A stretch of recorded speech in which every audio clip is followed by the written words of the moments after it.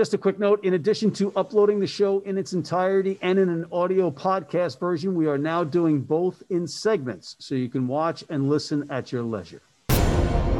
Next on Rugby Wrap-Up, Steve Lewis, Brian Ray, and Matt McCarthy with important stuff on each team in Major League Rugby 2021. Rugby Wrap-Up brought to you in part by The Pig and Whistle, the world's best rugby pub. The Murphy Kennedy Group, founded with the idea that construction can be done better. And Lean and Limber, stretching your way to a healthier lifestyle.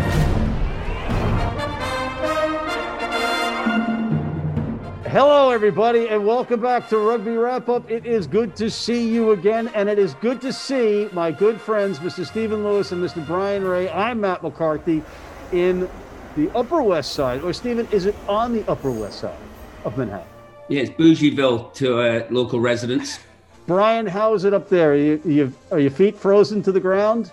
They're pretty much stuck where I'm sitting right now. I haven't moved actually in about a month, so a little bit frustrating, but we'll get there. A quick question. I mean, I'm a big proponent of masks. Are you going to wear that thing the whole show? You know, as I said to Zach Lanning in his new recurring segment, Zach Attack, I didn't even realize I was wearing it. I wear this thing all the time. It's the Pig and Whistle, man. It's the coolest rugby pub in the world. This thing is so cool. I don't even know I have it on. And it's not a shameless plug for the bar that's opening again, thankfully, on March 11th. You're welcome, Cormac McCormack. Okay, let's get to our show. Before we get into the Major League Rugby stuff, where you two give a rundown of the Western Conference and Eastern Conference, respectively, there's some bullet points, there's some news items that we should go over across the globe, the rugby world. The first of which is not the greatest news on the planet, the fact that the Women's Rugby World Cup has been postponed, Brian. Yeah, disappointing certainly for a lot of players and, unions and so on getting ready for it. But and certainly myself, I was very much looking forward to the tournament, but probably the right decision. There's still teams to qualify and a lot of players are still amateurs, so you can't really make plans to go when everything's up in the air. So, from a selfish perspective, from Canada and USA's perspective, gives, both younger teams, so it'll give them a little bit more time to get ready. So, all in all, probably the right decision, just kind of hard to take right now, but we'll get over it. Stephen, we've got sevens back on the circuit. I mean, we aside from the Madrid sevens, which Zach Lanning talked about in our other segment, but HSBC World Series sevens is back on. Yeah, recent announcement from World Rugby that the World Series would return in an abridged format. So right now it's just 4 for the men, 5 for the women. So Hong Kong, Cape Town, Dubai, Singapore. Yeah. So that's good. That's great news for both men and women's sevens and the game of sevens. So hopefully the Olympics goes ahead and we maintain some of that momentum. Just to tie it back to the last point, I thought it was strange timing, however, for World Rugby to announce the postponement of the Women's World Cup 15s and then a day later, the resumption of the World Series sevens. 2 things on that. One, it helps players to a certain extent. Certain players who are trying to do both obviously now have to focus on Olympics and sevens, but then they can return their gaze to the World Cup next year. So maybe that works out for them. But I think it's an odd one here. Why is one event deemed unsustainable and another event which actually involves much more travel and probably as many people deemed, feasible? And I think we know what the answer is. So, Stephen, it's very cool that the women have 5 stops. The men have 4. Is there any shot that's going to even up with LA being added to the roster? Yeah, so the LA Sevens has been confirmed. It's not a part of the World Seven Series. It's a standalone tournament sorted by AEG and our good friend Dan Lyle. It's going to be the weekend, June 25th, 26th. The field is not completely set in terms of who's being invited. Don't have the details as yet, but just terrific to have a premier sevens event back on North American soil.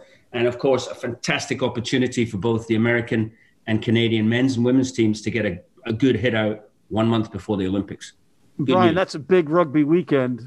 You've got it's a Major League Rugby weekend, and don't we have another international? Is USA playing that weekend? Well, it sounds like we're talking about a potential of a South Africa game against the Eagles, kind of as a precursor to the Lions tour. So certainly that would be an interesting one. Timing obviously isn't ideal for MLR, but certainly that's a huge deal for the States. You should add as well, Vancouver could have a tournament coming up in September. There's some talk about that as well. So could have the Vancouver Sevens again this year as well. Some hope. Fingers crossed. And then finally, there's a lot of whinging out of the Six Nations about the refereeing, mostly from English fans, about the Welsh team winning again, Brian. Well, a couple bad calls. Referee knows he screwed up. Wales knew they screwed up, but who cares? Look at the scoreline and look how England played. How many penalties did they give away, particularly in that second half? I don't think they played well at all. Wales were deserved winners, so I don't know. To me, there's a lot of noise about not much. Yeah, God forbid the sun shines on the Welsh for a day in rugby, and England's got bigger issues than the refereeing when they lose to Scotland and Wales. They lost to Scotland, Stephen, as you may or may not know, at Twickenham. And finally, Stephen, let's stay on you, because you're pretty much the closest thing we have to a Frenchman. I'm sorry, Brian, you're not cutting it. France, little scandal. Yeah, well, as an unabashed Francophile, I like my Gallic cousins, but this has certainly been a very French week in international rugby. The aforementioned Pascal Gauzer, the referee, making an absolute dog's breakfast of it, shall we say, in petit déjeuner de chien, I believe in French, of that game. And then, of course, we've had this COVID scandal. So essentially 11 players, 10 players, and the head coach, Fabien Galtier, tested positive for COVID prior to the Scotland game, which forced the postponement of that game, which was the right decision. It has since transpired that Fabien went to watch his son play and 10 of the other Frenchmen went out for waffles in Rome. Why you would go for waffles in Rome, I don't know, given the other culinary choices. Have you had the waffles in Rome are to die for? I'm just telling you, man. I'll take your word for it. But anyway, and then in a further, spectacularly French denouement to the whole situation, they come out and they clear all of them, and there's no problem. It's not an issue. Scotland, on the other hand, now have to play a game 6 days after the last game and potentially not have players released by English clubs. So I love France, but this really ought to be a 28-0 forfeit at this point. Inadvertent, and we may see this in MLR down the road. If there are going to be positive cases, and if they happen inadvertently with the best wishes, everyone following the protocols, that's okay. When you have 11 members of a team who know what they're supposed to be doing, who don't do it, that's different to me.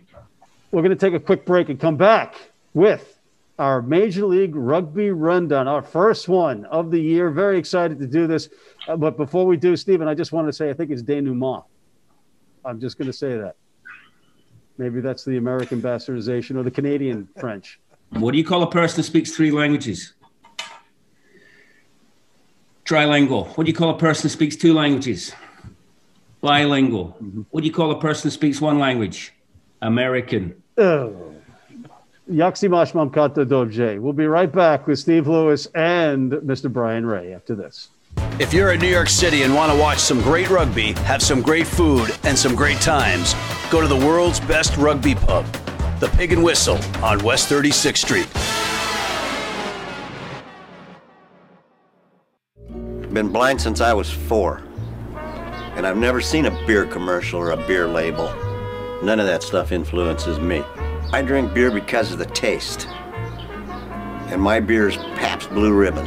It has the taste and the flavor. What do you think's on the label? I think there's a naked woman riding on a unicorn, jumping over fire.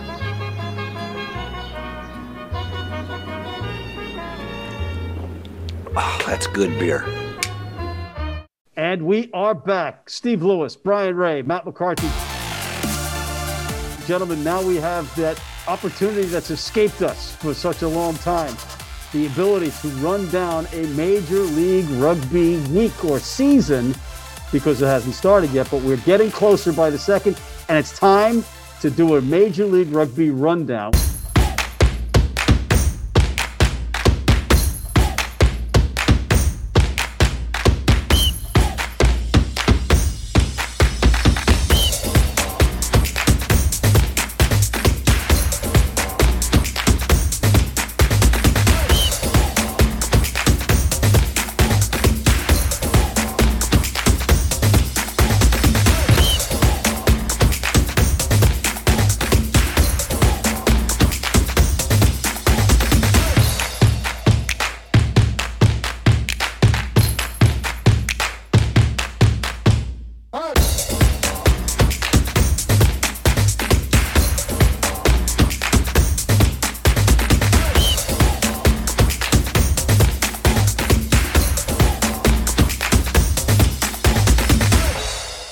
Each of you will break down each team in a conference. Stephen, you're going to do the Western Conference because as the general manager or whatever the current title is for Rugby United New York, it would be a conflict of interest for you to critique your own division.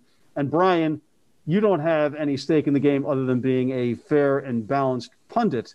So we figured you could be somebody that is somewhat objective about the East. So Stephen, we'll start with you, and we're going to go up west to the team that doesn't get as much recognition as they should because they are the two-time and still reigning champions of Major League Rugby, the Seattle Seawolves, and they are the reigning champions, ladies and gentlemen, as per COVID, like Steve Lewis is still the reigning USA Rugby Coach of the Year. So, two-time. So, Stephen, why don't we start with you? What do you see? What's the thing about Seattle for you? Yeah, well, maybe just generally before Seattle. I mean, as you say, we're now 2 weeks out, just over from March 20, the start of the Major League Rugby season. So it's beyond exciting for players, for fans, coaches. Everyone just wants to get back out there, even under these pretty challenging conditions in terms of COVID protocols. I think it's going to be tricky to handicap this year. I think there's a lot of players who haven't played rugby for 12 months. They're only starting to get some scrimmages last week. That's changed a lot of us in a lot of different ways. Some players will not be what they were before, physically or mentally. Some other players may be better. So it's really a difficult one to talk. I think generally speaking, there's an uptick in the quality of rosters. So I think that's across the board. So we're looking forward to that. But with Seattle, defending champions, as you say, Keith Lensing, the coach, Matt Turner still heavily involved.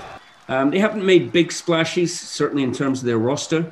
And they've been pretty, like the rest of us, inactive in terms of, warm-up games. So difficult to discuss them in any great changes at this stage. Yeah, they have a good core. They retain their core. It was kind of like, and Colby Marshall talks about the return of Ross Neal in the back line. He picked him in his the Marshall plan, a new segment. But they are the reigning champions. They have gelled somewhat. So good to see them back and interesting to see what happens because the other teams out there made some big acquisitions. But Brian, let's go back across the country and go south to the Atlanta team, the Atlanta Arrows. The Atlanta Arrows. I love it. Yeah. Kudos to Rugby ATL for opening their doors and helping us freezing Canadians to come enjoy the warmth for a few months. Hopefully we get this situation under control and they can go back up to the north where they belong. I'm really excited for this campaign for the Arrows. Obviously they're in great shape heading into last year, top seed in the East. A lot of continuity in that team, which is, I think, a big strength for them. Really, I like the South Americans they brought in. Manuel Montero, Joaquin Tukale are huge players for them. Really going to add, even though they've lost guys like Sam Malcolm and Dan Moore. This is a good, tight group. Couple young guys to watch out for. I won't name them now, but maybe later. So I'm excited. I think it's going to be a strong year for Toronto. I think that's going to be reflected in the standings. All right, Stephen, continuing the thread of teams in different cities, how about the Las Vegas Legion of San Diego, California? Right. Well, they performed. They're one of the strongest teams historically and were going well last year and have a great squad. So coached by Scott Murray and Zach Test, that's the same coaching tandem. Obviously, they made some big name acquisitions, probably the biggest of which Chris Robshaw, the former England captain, who instead of a season surfing in San Diego, he's now sort of rolling the dice and moving to Vegas. Another interesting addition for me is Cecil Africa, who of course is a Blitzbokke Sevens superstar from South Africa. So I'm excited to see where he ends up. And actually, I'm quite interested as a Sevens proponent to see just how he, how he translates into the 15s game, where they put him. Will he get the space? Will he be on the wing and get a barrage of high balls for the first 10 minutes of every game? Yeah, so Africa did say on this program during the World Tens that he was likely to be playing fullback. That's his position in 15s. But, they've got some depth and they've got some great players on that roster. Brian, let's get back east and will stay in Atlanta, the Attlers. ATL is a little bit slow, we'll say, in the communication side. So it wasn't really all that up to speed on their roster until they got into that game. But now we have a pretty good idea. They've got some of those key South Africans coming back. Johan Momsen in the second row. Ryan Nell just getting over a knee injury. But add in Bautista Escura, the Pumas guy, really creative attacking back. Robbie Petzer, of course, he was supposed to go to Dallas. Now he's signed for them. So really interesting back line they've got. They've got a ridiculous amount of loose forwards, a lot of quality guys. Ross Deacon is certainly well known in New York. I just kind of worry a little bit about their tight five strength. We'll see how they adjust during the season, but an exciting team. I think they're building towards something big in the future. I don't think this is going to be quite their year as far as making the postseason, but an interesting team, one to watch. Let's go to the Giltinis. Los Angeles, you mean? Yeah, obviously coming into league this year, a lot of excitement, a lot of hype, very strong Australian flavor. They made a statement both by saying they're going to play in the Coliseum, which is interesting. And certainly if you want to do social distancing, that's the spot to do it. In terms of their playing roster, again, as I said, heavily Australian. You're looking at Ashley Cooper signed, rumor has it Gitto's there. Billy Meeks, I mean, just lots of quality players. A couple also from Scotland, incidentally, that they picked up from Glasgow, Glenn Bryce and Adam Ash. They're out there. And further bit of Fenian flavor, the McNulty brothers are both playing in LA this year as well. Brian, from Atlanta, we go north to Old Glory.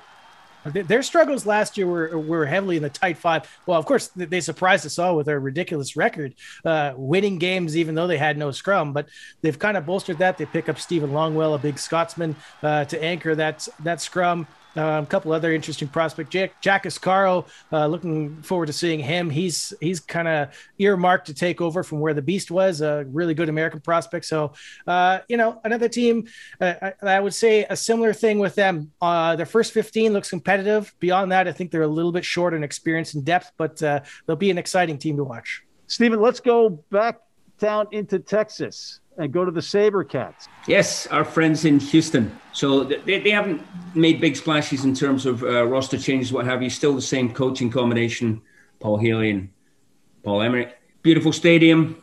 I'm really interested about, without getting too political, the Texas restriction thing being completely free. I just wonder how that's going to impact the league, certainly early on. I'm a little concerned, to be honest. Brian, let's go north again to New York. Rugby United New York. New ownership, a new logo. We don't know the venue yet, I don't think. We'll ask Steve about that in a second. But what do you think while Steve's looking at you, staring holes in the back of your head? I really like the squad they put together by some random individual. You look at the second row strength. Nate Brakely, Charlie Hewitt, of course, coming last year, and now they got Nick Savetta, which is just ridiculous to me. I hear there's a couple of the front rowers to be announced this week too, so they look pretty stocked in the tight five. Certainly, the backs, we've got a couple Kiwis. Andy Ellis, the old All Blacks. I'm really interested to see how he goes. Actually, what is he? 36 years old, but he's reportedly in very good shape. So my only concern there would be that behind him, we've got two very young guys, Connor McManus and Connor Buckley, who are inexperienced. So seems to be a lot hinging on Mr. Ellis staying fit and leading that side. So, and there's another guy, Quinn Nwati, this Canadian fella, 6'4" center, who's got huge potential. Even if he's not starting day in and day out, I think he's one to watch. And Troy Lockyer's another guy I love. So this is a really good squad. Hey, what do we get this week? Luke Hume is back. Huh? You got to be excited about that. So a nice mix, I think. Certainly they'll be in that playoff hunt along with Toronto and NOLA, I think. We got to take a quick break. We don't go away. We'll be right back.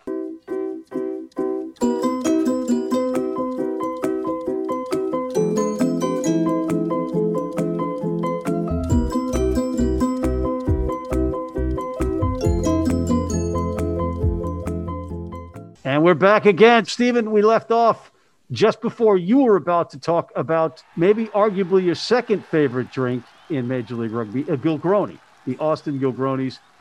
I think they have made some good moves. I think they've made probably the most significant upgrades, both organizationally, in terms of the coaching and backroom staff. Sam Harris is coaching. They've also brought in Bryce Campbell. They got a couple of All Blacks, Frank Halai and Jamie McIntosh, Wapa.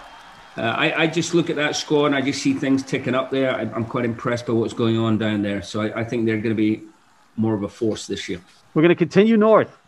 And then before we get back to New Orleans, let's go to the Free Jacks.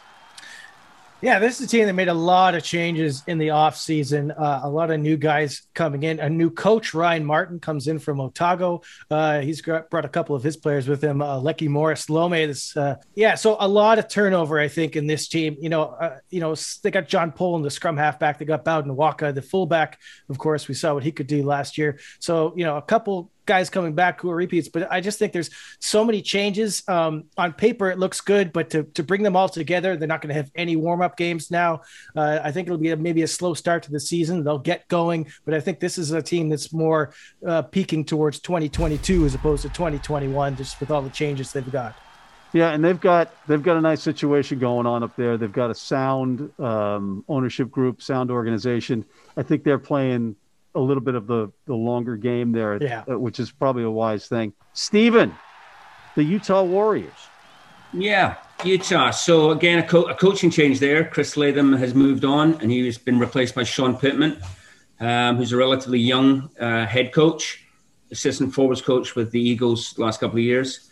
What's interesting about Utah is you touched on it earlier with, differing political jurisdictions and different attitudes towards things. Utah's been pretty much open for about 5-6 months. So they've played a lot of games, not the first team squad, but they've been able to do a lot of development stuff. They've been able to look at a lot of players.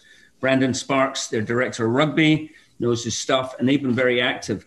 So, who knows what they've got up their sleeves, because they've had the ability to be more active than some other teams. And with a relatively short, truncated 5-week preseason for the rest of us, perhaps that will help them. And that also goes for Atlanta. It also goes for New Orleans.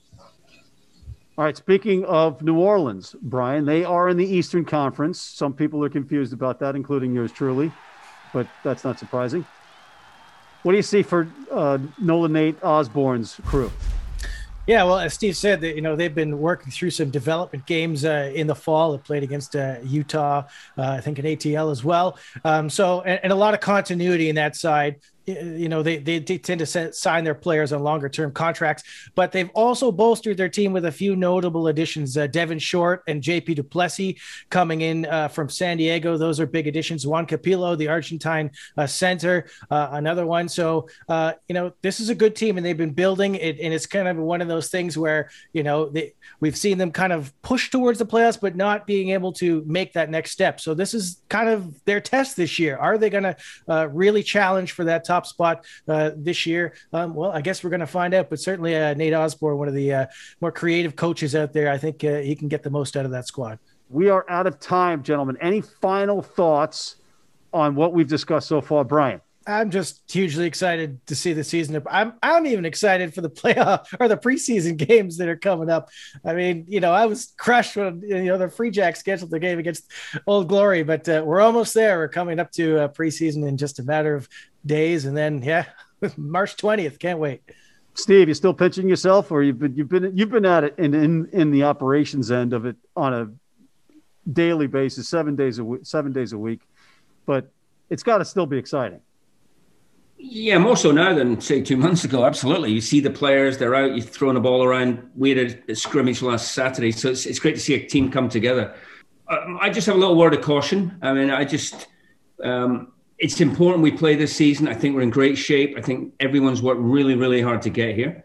I think it's important, though, to remember other leagues with massive budgets, NFL, NBA, and what have you, NHL, have run into a couple of problems over the course of a season. So to expect MLR to get through a whole 16-game program squeaky clean and not, unfortunately pick up a COVID positive here or there would be unrealistic. So I think people come into it as long as everyone knows we're following the rules, following the protocols, keeping the players safe. And if we get a game postponed, we get a game postponed. It's about getting back on the field. But we are out of time. But before we go, just a couple of quick things. I know that we all want to wish Perry Baker a speedy recovery. We're all rooting for him. He's a great guy, great player. I'd really like all of you, including you two, to get on the Rugby Wrap-Up Red Cross blood donor team, thanks to Paul Schenkel, a buddy of mine from the University of Buffalo Alumni Rugby. He started this. We're working with him. So please go on the app. It's very easy. Download it to your phone. And it's a team thing. So we're all accumulating points every time somebody donates a pint. And you can save up to 3 lives with 1 pint. And check out our other new segments with Zach Lanning in the Zach Attack and the Marshall Plan with Colby Marshall. On behalf of Mr. Stephen Lewis, Mr. Brian Ray, I'm Matt McCarthy for Rugby Wrap Up. We'll see you next time.